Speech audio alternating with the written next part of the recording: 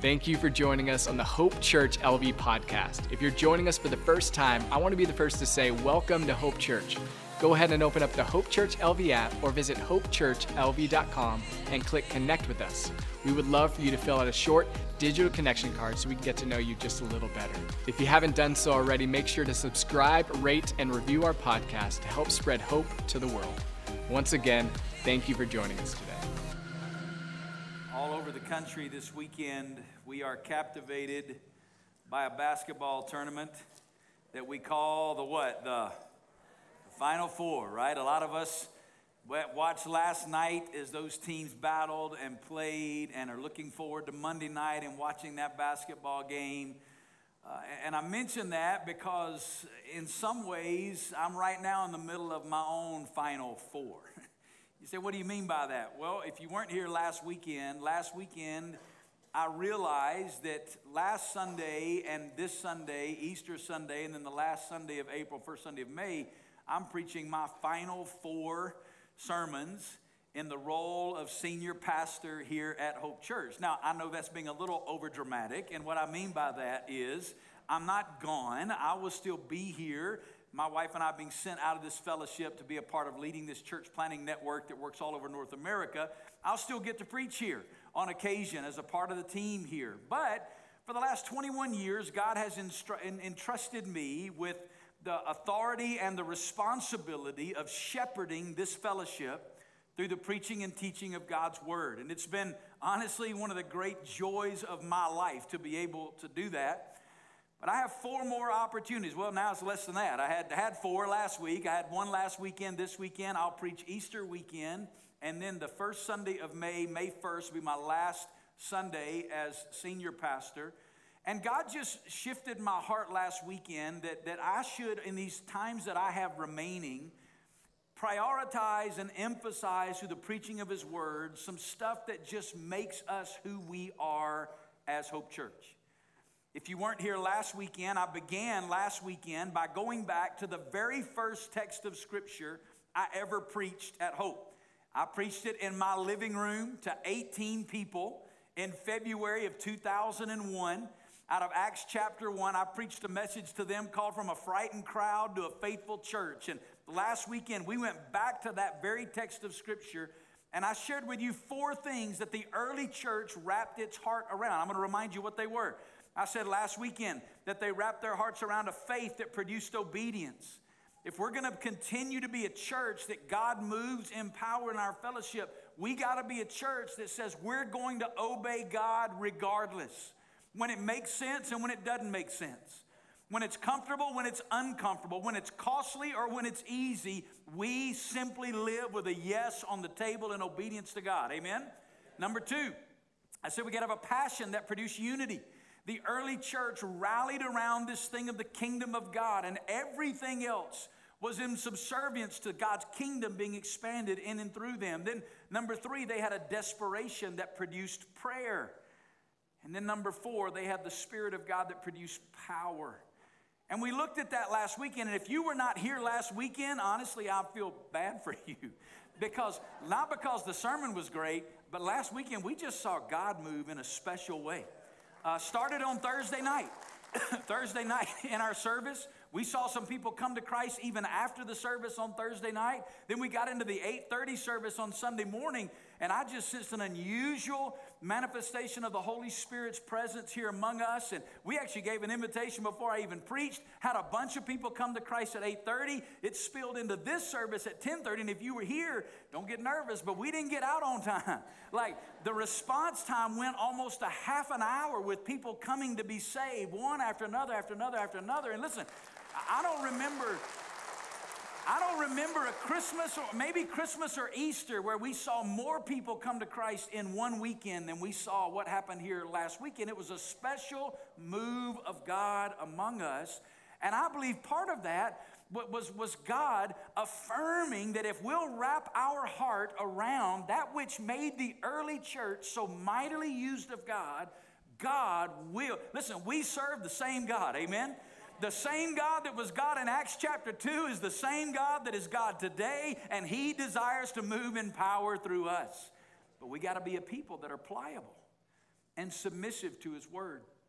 So after last weekend, my plan was to come this weekend and double click on number 2. I was going to drill deep into this idea of the kingdom. I'm going to hold that off until we get to the last weekend in May. I'm going to talk about that a little bit in that message that I want to share with you, my final weekend. What I felt led to do this week was to double click on this number 3. That we got to have a desperation that leads us to being a praying people. And I got to be a little bit transparent. What I want to share with you today is very simple. I mean, you're not going to hear this sermon today and walk out of here and go, man, that's the best one you've ever preached, Pastor Vance. Like, that's in the top 5. That's a great one. No, it's simple. There's nothing that's going to wow us. I'm not going to unpack something through an exegetical linguistic study that's going to make you see a text of Scripture like you've never seen it before. But listen, if we will grab a hold of this, it may be the single most important thing we do as a church. I want to double click on this idea of a desperation that produced prayer. If you were here last weekend, I told you the story of Letty Peralta. Now, if you're a Hope lifer, you've been at Hope for a long time, you've heard Letty Peralta's story enough to where you could probably tell it as good as I tell it. If you are not a Hope lifer, you maybe heard that story for the first time last weekend. This Filipino lady who literally prayed every day for a year and a half for God to birth this church. And when we got here, none of us even knew she existed. And the 21-year history of this church is really the testimony of God answering that simple lady's cry for God to birth a church here in Las Vegas. What I didn't tell you last weekend, and what I don't often tell with the story, is what happened next. After we heard Letty's testimony, when she shared that with me, it radically changed our perspective about what God had brought us here to do. When Letty shared her story, we realized that God had not called us here to start something, but that he'd simply invited us to get in on something that started, this is important, long before Vance Pittman and his family or any of those other families that came with us in the beginning. It began long before we got here, and it was something that was going to continue long after we were off the scene. It was always bigger than us, and it birthed a rally cry in our church that I want to remind you of. I want you to read it out loud with me. You ready? 1, 2, 3. We don't pray before we work. Prayer is the work, then God works. You see, what oftentimes we do is we make our plan. We get in our room, we get our whiteboard, we have our think tank strategy session, we come up with our plan, we put it in a box, then we bring that nice, neat box to God, and we say, God, here's our plan. Lord, now would you bless our plan? God, would you give us favor? Lord, would you pour out your power on what we want to do? And what we begin to realize through Letty's story is he don't need our plan. Like, God has a plan. God is at work in the world, and he's inviting us to get in on it. And the way we get in on it is by sitting before him in prayer. And as we pray, then God begins to work in power. You say, oh, what you're saying is that Hope is a church that believes in the power of prayer. No. Listen to me carefully. There is no power in prayer. But there is great power in the one to whom we pray. Listen, there's no power in my prayer. There's no power. I have people sometimes say, oh, I just feel like if you could pray for. No, there's no power in our prayer. There's no power in our words. But there is much power in the God to whom we pray. And when we cry out to God, we become a conduit by which God moves in power in our lives, our communities, and our world. God is powerful. You see, if I say there's power in prayer, I'm putting faith in my prayer. Listen. My prayer ain't worth faith, but God is. He said you could have faith, a grain of mustard. It's not the words of our prayer. It's not the creativity of our prayer. It's the object of our prayer. We believe at Hope that when we seek God in prayer, we experience God in power. It so changed us at Hope in those early days that we actually came here. We spent 9 months mapping out a plan. We got here, Letty called, and we threw the whole thing in the garbage can. It's like, God don't need our plan. He got one. And so we refashioned our entire strategy around Letty's testimony. We said we were going to do 3 things. We were going to cultivate the field with prayer. What does that mean? It meant that Las Vegas was a spiritually hard place, a place that the enemy staked out as his own territory. It's known all over the world as Sin City, and we wanted to see that field cultivated. I grew up in an agricultural community. If you didn't grow up in that, you don't really understand what I'm talking about. But if you're going to sow seed into a field, the first thing you got to do is make sure that the ground is prepared for the seed to be sown so that it can bear fruit 30, 60, and 100-fold. How do you till up the ground spiritually? You do that by prayer. The Bible says these kind cometh not out but by prayer and fasting. And as we begin to pray, we cultivate the field. Then we said we're going to go back and we're going to sow the seed of the gospel where we've cultivated the field with prayer. Then we're going to just sit back and trust God for a harvest. So that's what we did. When we got here, heard Letty's story, threw our plan in the garbage, had 13 mission teams on their way to the city. For 5 months, all we did was prayer walk. 50,000 households on the south end of Las Vegas. Took us 5 months to finish. We went to the corner of St. Rose and Eastern Avenue. And from St. Rose and Eastern Avenue, we drew a circle around the 5 zip codes closest to that intersection.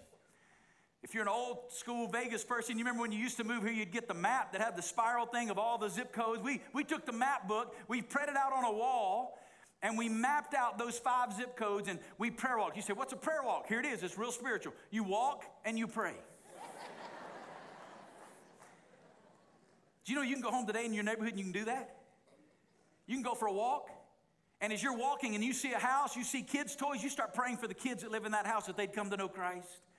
You see 2 cars in the driveway, you start praying for that family. You see a for sale sign, you start praying for what God's doing in that family that's leaving and start asking God to bring the next family in. You can prayer walk your neighborhood. We did that for 5 months, 50,000 households. We asked God to do 2 things. Lord, would you first of all open their hearts to the gospel? Believing that the gospel is powerful to change people's lives, we ask God to supernaturally prepare the hearts of the people in Las Vegas so they'd be receptive to the gospel of Jesus Christ. Second thing we did, we taught our teams, when you see a for sale sign, you ask God to raise up laborers for the harvest and to move people to Las Vegas who can join in his activity. Now, some of you sitting here right now, and you're Christians, and you're wondering, why did God move us to Las Vegas? Sorry. We asked him to. I'm not kidding. Some of you just had an epiphany. You've been wondering why you're here. Now you know God didn't bring you here to make money. God didn't put you here to retire early. God put you here to join in his activity of expanding his kingdom in Las Vegas, the West, and the world. The second thing we did is after prayer walking, we began to prayer survey those same households, knocking on the door, saying anything we can pray for you about and praying over those people. Then we took something the millennials and Gen Z crowd not going to know what I'm talking about. We took the phone book. And we took 3 times, we prayed over every name in the Las Vegas phone book, those same 2 things. God, would you open their hearts to the gospel? And Lord, would you raise up laborers for the harvest? Then we went to the 4 corners of Las Vegas. Some of you in the room, you were with us that night. We broke up into 4 teams. We knew that God, the enemy, had staked this territory out to himself. We went to the 4 corners of Vegas and we literally took a physical stake and we drove it down in the ground. And standing on the 4 corners of this city, we claimed it back for the glory and the honor of God. Now, it sounds cool now with a building like this full of people. When it's 8 people in the 4 corners of the city, it's not quite as awesome. As we begin to pray, we begin to see God move in power. And God began to build his church, and here we sit 21 years later as a story of the activity of God in response to the prayers of his people. And here's what E.M. Bounds said about it. E.M. Bounds, in his book on prayer, says the story of every great Christian achievement is the history of answered prayer.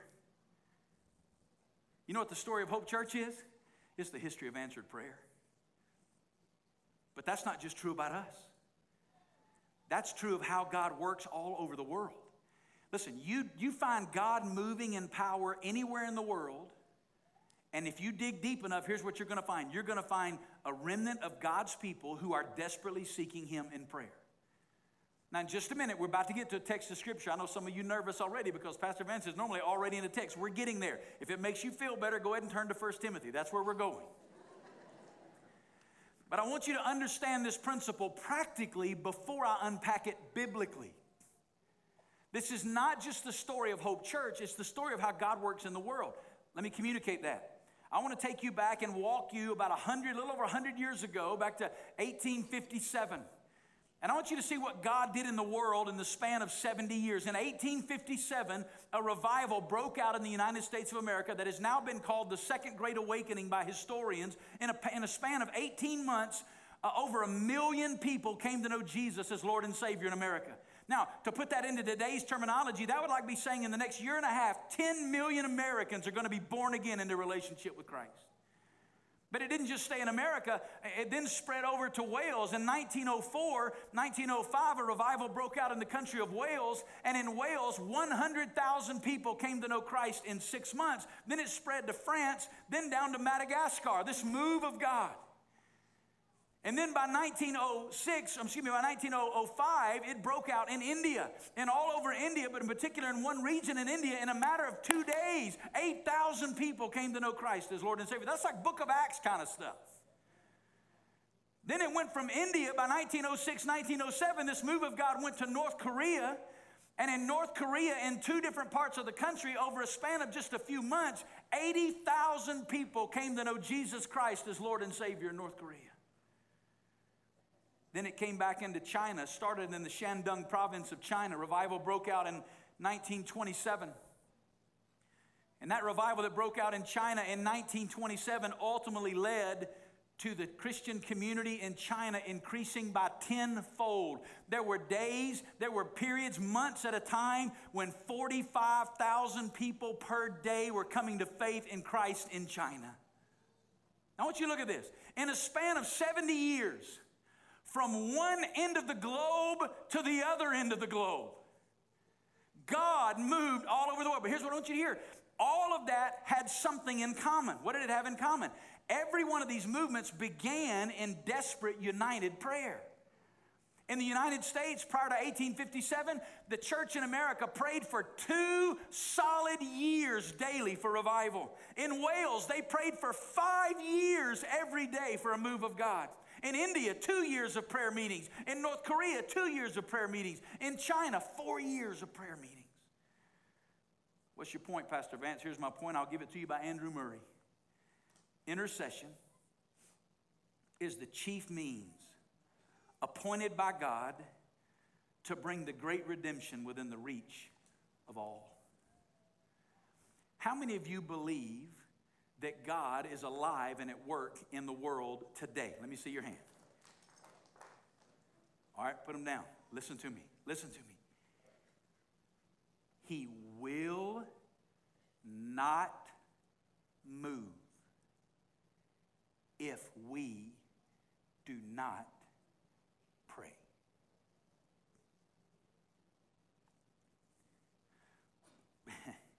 Pastor Vance, are you telling us that God needs us? Absolutely not. God doesn't need us.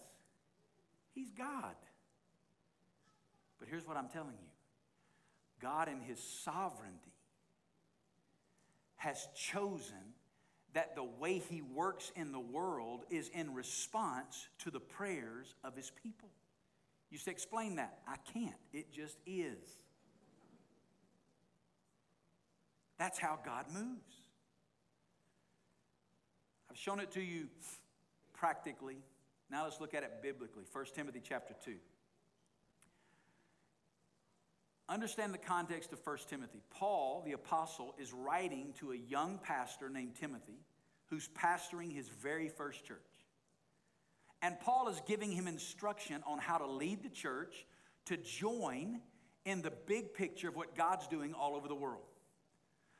So Paul, in a few verses in 1 Timothy, gives him a summary of the entire scope of the Bible. How many of you remember when you were in school something called Cliff's Notes? Anybody ever you here? Yeah, amen, right?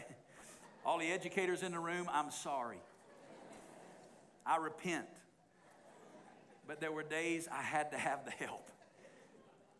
Cliff's Notes takes a book that is this thick and gives you the summary in a book that's about this thick. What 1 Timothy does is takes the whole story of the Bible from Genesis to Revelation and in 4 verses gives you the whole narrative of Scripture. It's Cliff's Notes. It's the summary. Look at it starting in 1 Timothy chapter 2, verse number 3. These 2 verses tell us God's heart towards the peoples of the earth. This is good and it is pleasing in the sight of God our Savior, who desires all people to be what? Saved and to come to the knowledge of the truth. There is the heart of God for humanity. God desires every person in every country and every culture and every corner of the globe to come to know Him. Aren't you glad that we serve a God who's in the saving business? He longs for the peoples of the earth. God made us to know Him and to love Him. And it is the desire of God that we know Him and love Him. Let me show you the second part. Look at this. Verse 5 and 6. Verse 5 and 6. And before I read these, let me say this about what I just said. What I just said is not a universalistic belief that all people will be saved. What it reveals to us is the heart of our Father, who desires all people to be saved. The second part of this is God's gift to the peoples of the earth. Look at verse 5. For there's one God and there's one mediator between God and men, the man Christ Jesus, who gave Himself as a ransom for all, which is the testimony given at the proper time. You see, God desires all of us to come to know Him. But here's the story of the Bible. We've sinned against God. If you know that, say amen. If you didn't say amen, you can now because you just lied. We've all sinned against God. And our sin separates us from this holy God. And there's nothing you and I can do to earn our way back into a right standing with God.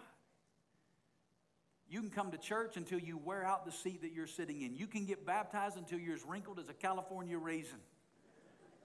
You can do all the do's and don't all the don'ts, and none of that will undo the fact you've already sinned against God.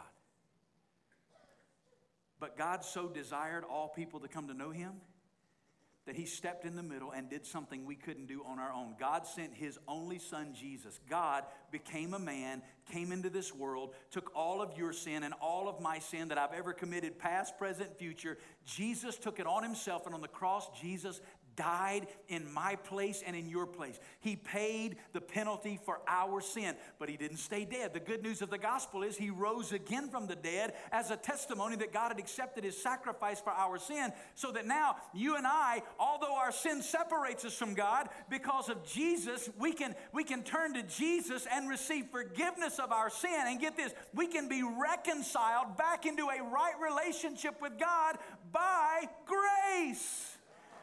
By grace. Paul says, man, God desires all people to come to know Him. And in Christ, God has made it possible. Listen, maybe you're here today. Maybe you're here today and you just stumbled into a church service thinking, man, I'm going to give church a shot, give church a try. Listen, church can't help you, but Jesus can. Jesus can. At the end of our service, we're going to have a response. And I'm going to invite you today, if you don't know Christ, if you don't know that if you were to die today, you'll spend eternity in heaven with Him, if you don't know that you know God and know what it means to be forgiven of your sin, when we stand to sing in a few moments, I'm going to invite you to come to a pastor and simply say to them, I need Jesus. And we'll have somebody sit down with you from the Bible and show you how you can walk out of here today a loved, accepted, forgiven child of God. Third part of this, God's mission to all the peoples of the earth. Look at verse 7. Paul said, for this I was appointed a preacher and an apostle. I'm telling the truth. I'm not lying. A teacher of the Gentiles in faith and truth. Paul said, listen, it's God's heart that all people come to know Him. God's made a provision in Jesus. He's given a gift so that all can come to know Him. Now here's the plan. I've been set apart. You've been set apart so that we can now go to the peoples of the earth and tell them the good news that Jesus saves. It's the whole story of the Bible. You say, Pastor, that's great, but I thought you said you were going to talk to us about prayer. What does this have to do with prayer? I'm so glad you asked. Everything we just read is sandwiched in between two of the strongest exhortations to pray written anywhere in the New Testament. What did Paul just say? He just said, God loves the peoples of the earth. God's given Jesus so the peoples of the earth can know him. God's called us to go and tell people about Jesus so they can come to know him. But look at verse 1 of chapter 2. Verse 1, what are the first three words? Say it out loud. First of all. First of all, I urge that supplications, prayers, intercessions, and thanksgivings be made for all people, for kings and all who are in high positions. We may lead a peaceful and quiet life, godly and dignified in every way. Now jump down to verse 8 as this text ends. Verse 8, Paul says, I desire then that in every place the men should pray, lifting holy hands without anger or quarreling. Do you see it? Here's what Paul is saying. Yes, it is the desire of God that the nations come to know him. Yes, it's the desire of God that every person be saved. Yes, God has given Jesus. And in Jesus, his death, his burial, and his resurrection, we can find the salvation that God desires for us. And yes, we've been called to take the message of the gospel to the ends of the earth. But here's what Paul says. God in his sovereignty has chosen to limit his activity to the prayers of his people. Andrew Murray summed it up best. Listen to what he said. God rules the world and his church through the prayers of his people. Stop right there for just a second. I want you to read that sentence one more time. Think about this. God rules. Anybody a little about all that's going on in the world right now? Anybody a little at angst about any of this stuff? Like global conflict, political turmoil, gas prices rising. God rules the world and his church by the prayers of his people. You know what that means? That means you can have more effect on what's going on in the world by 5 minutes of prayer than by 5 weeks of posting on social media.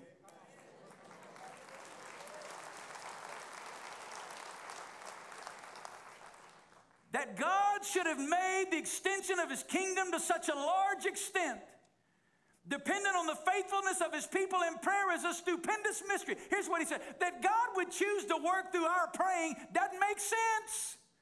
It's a mystery. But here's what he said. Yet it's an absolute certainty. What is he saying? You find God moving anywhere, you dig deep enough, guess what you always find? God's people praying.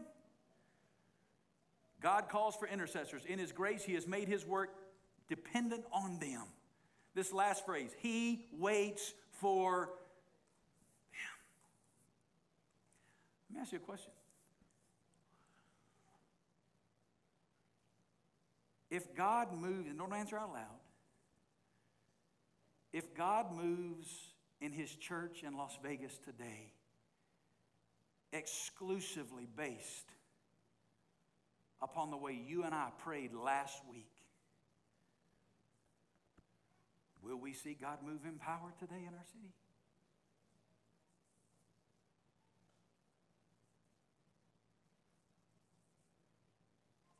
Let me ask two important questions and I'll be done. Number one, how important is prayer?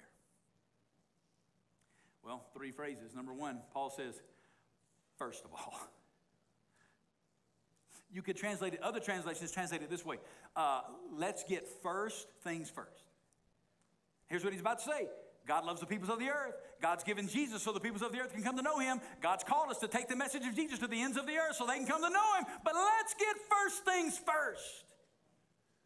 You could translate it this way. Above all else. It's why Jesus said, my house shall be a house of what? Not preaching, not singing, not worship, not connection, not buildings, not facilities, not my house shall be a house of what? Prayer for all the nations. First of all, he's writing to this young pastor. Pastor, God loves the peoples of the earth.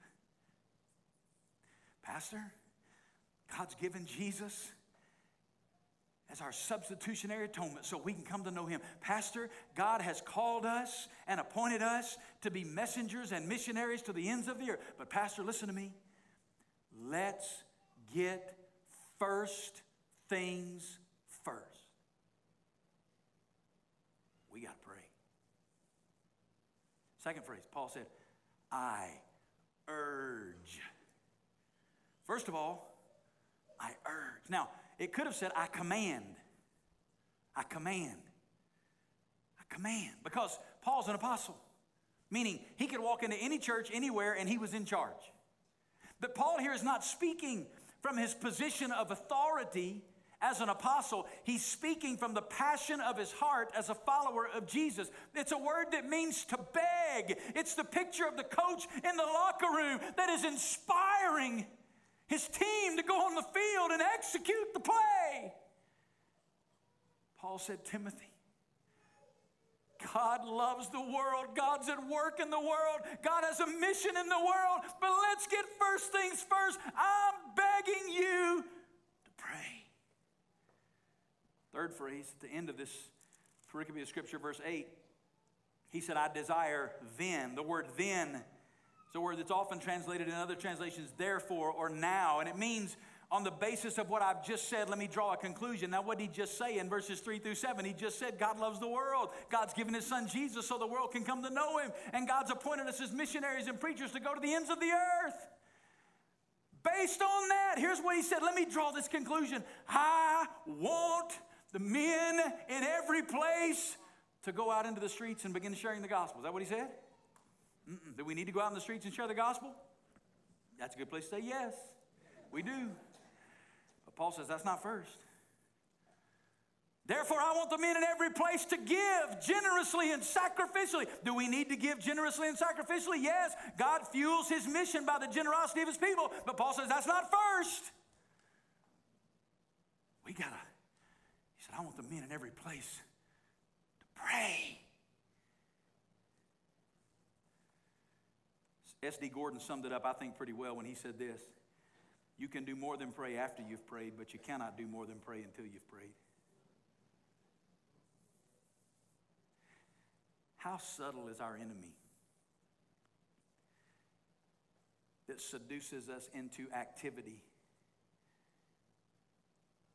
beyond prayer?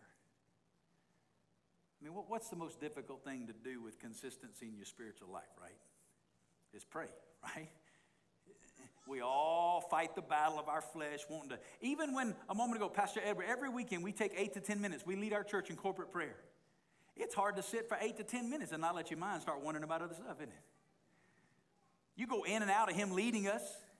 For a minute I'm praying, then I start thinking about lunch. For a minute I'm praying, then I start thinking about what I'm going to do this afternoon. Right? Let's just be honest. How subtle is our enemy?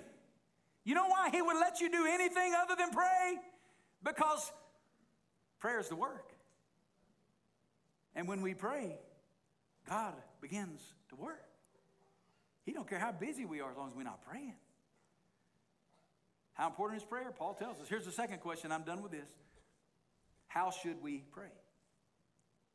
I'm going to give you 5 short statements that are right out of this text. Number 1, we should pray urgently. We should pray urgently. Paul uses the word supplication. It's a Greek word that means prayer rising from a sense of need. Knowing what is lacking, we plead with God to supply it. Let me ask you a question. Would you describe the way you prayed this week as being prayer with a sense of urgency?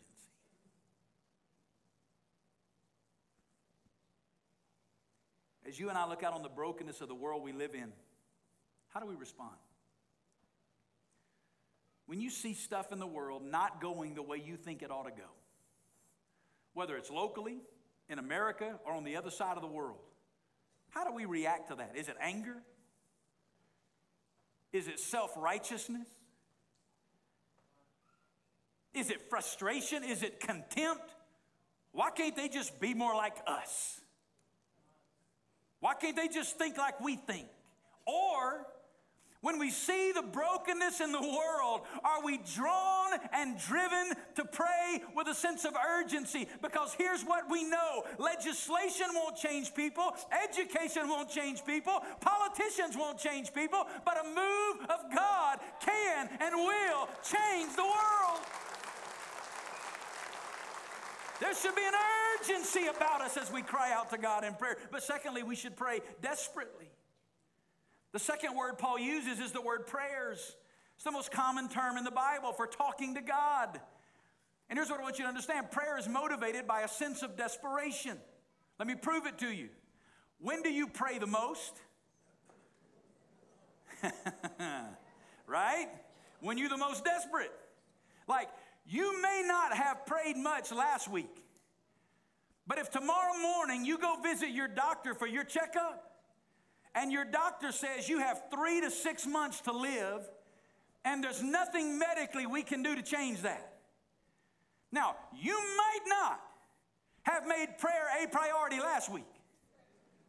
You might not have been described as a prayer warrior last week, but let me promise you, you just became a what? Not only that, you blowing up my phone and everybody else's, right? You didn't care whether or not we prayed last week, but now you want us all praying. Why? Because you just got desperate. Vance Havner said it this way. The tragedy of the hour is that the situation is desperate, but the saints are not.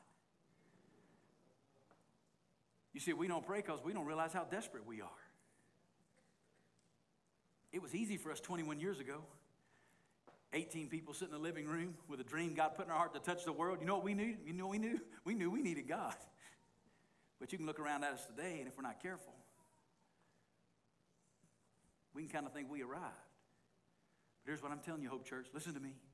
If we want to be a place that sees, if we want to be a people that sees a move of God, we need to know this very at the core of our being.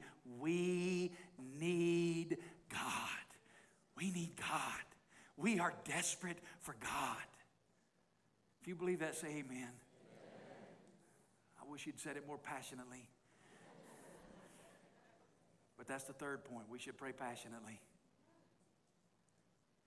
The third word Paul uses is intercession. It means to plead in the interest of another without holding back because we understand.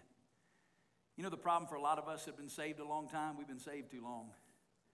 You say, what do you mean by that? Here's what I mean by that. We've been saved so long, we forgot what it's like to be lost.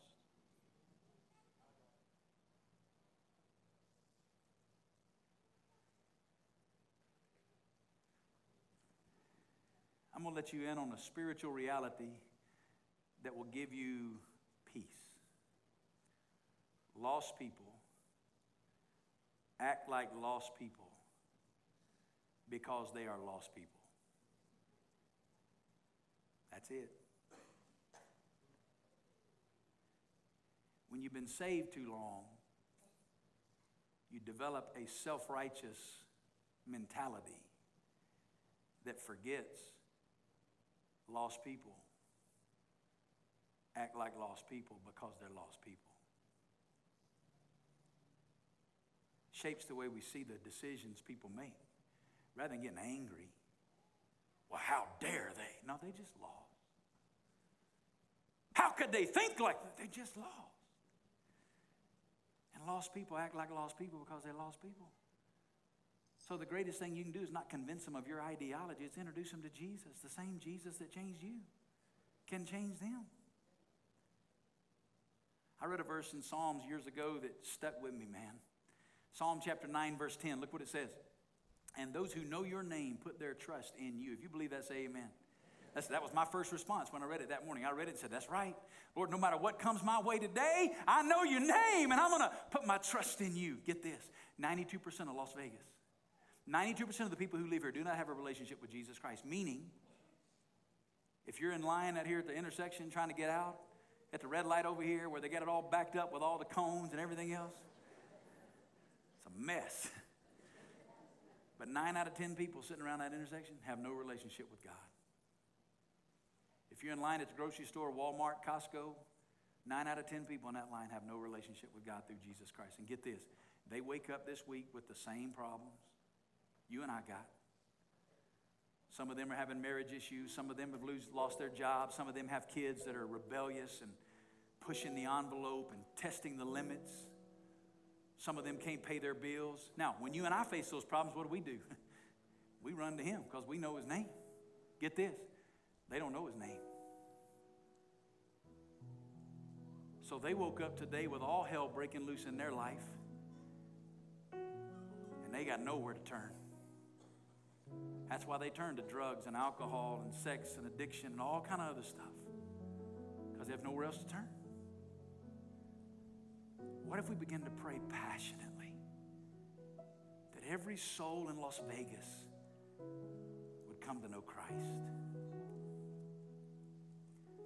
Number 4, we should pray expectantly. Paul uses the word thanksgivings. What are we thanking God for what He's going to do? When we pray urgently and desperately and passionately, we can have an expectancy that God is going to move in response to the prayers of His people, and we can begin to thank God. God, we ain't seen it yet, but we thank You for what You're going to do. We thank You for how You're going to move. We thank You for the lives that are going to be changed. We thank You for the families that are going to be reconciled. We thank You, God, for the healing that's going to take place. And here's the last thing we can pray corporately. We should pray corporately. There's the 5. We should pray urgently, desperately, passionately, expectantly, corporately. What do you mean corporately? Well, we can hear all this and think it's just about me getting in a room by myself and praying, and that's important. But the way Paul closes this text, he says, I want the men, plural, in every place, singular. He's describing us together in a place, gathered, praying corporately. Should we pray individually? Yes. But we should also pray corporately together. You say, why did he single out the men? I don't know for sure why he singled out the men. I think I know part of the reason why. Because women pray us to shame, guys. You find the prayer ministry in most churches, let me tell you what you'll find. A whole lot of women. And I think Paul, talking to this pastor, singled out the men because he thought, man, if you get the men, I can promise you, you got the women praying. There's a lot of families sitting in this room right now. Dad, husband, your wife's setting the prayer pace in your family. And that needs to change. Paul is addressing that as he's writing to this young spiritual leader. But he's really emphasizing this idea that we must pray together. I'll close with this quote. John Franklin said, the greatest workings of God come by corporate prayer, and we will not see the power of God in sufficient measure to transform the world around us until we pray together. God in His sovereignty has determined that something happens when we pray together that transcends praying separately. So now we've looked at it practically. We've looked at it biblically. Now we're about to participate in it corporately. We're not just going to talk about this today. We're about to do it. Although that has made some people uncomfortable, we're about to pray. And that's part of what's wrong with us in the American church. Prayer has become so abnormal that it makes us uncomfortable. We talk about praying together as the church. So we're about to pray. I'm going to go ahead and invite some pastors to come and join me here. Listen, this isn't a time to slip out early. This is a time to meet with God. These pastors are here. If you do not know Christ today, you heard me say earlier that God loves you. God wants a relationship with you. God's given Jesus so you can come to know Him. You can today experience forgiveness and salvation. But here's what I'm going to ask you to do. I'm going to ask you when we stand in just a minute, you come to one of these pastors and just say, I need Jesus. That's it. That's all you got to say. And we'll have somebody show you from a Bible how you can begin a relationship with God. So if you're not a Christian, that's the only request I have to you today. Come to one of these pastors and say, I need Jesus. For the rest of us, here's what we're about to do. I've prayed coming into today that lost people would be saved and that saved people would be convicted and inspired to pray together. If you're here and you're all alone by yourself, you feel free to practice this by yourself in collection with the rest of us. You feel free. You don't have to get up with somebody you don't know. That's not what I'm saying. You can come to the altar and pray. You can come to a pastor and pray. But if you're here with a spouse, a family member, a neighbor, a friend, or somebody's in your small group that's here, I want to encourage you during this response time to either at this altar huddle up in 2, 3, 4 people together, or at your seat there, or in the aisle, Huddle up with 2, 3, 4 people that you're with, 1 or 2, whatever's there, and we're going to just spend the next few minutes as they sing. We're going to just pray all over this building. We're just going to cry out to God. What are we praying for? Well, first of all, whatever the prompting of the Holy Spirit leads you to pray for. If you don't know what that means, begin to just pray for lost people to be saved by name, people you know that don't know Jesus. Pray for people that are hurting to be healed. Pray for the big stuff that's happening in the world, for God to rule in righteousness and to give wisdom to our leaders. Pray for awakening, for God to begin to do something at Hope Church and in Las Vegas that the world would have to sit up and take notice. If what we're about to do is clear, say amen. That's an amen that says it's clear, and I'm a little bit nervous. That's okay. I'm going to pray, then we're going to start. Lord, I'm going to go ahead and say thank you, God, for everything that you're about to do in response to the prayers we're about to pray. Lord, when I think of the people that could be saved, the families that could be reconciled, the children that could be brought home, the provision financially that people could experience, the healing that could take place. God, I pray in the next few moments as your people, as we cry out to you, God, that you would unleash the power of heaven. Lord, I pray for those that don't know Christ that they'd come to be saved today. Holy Spirit of God, have your way in Jesus' name.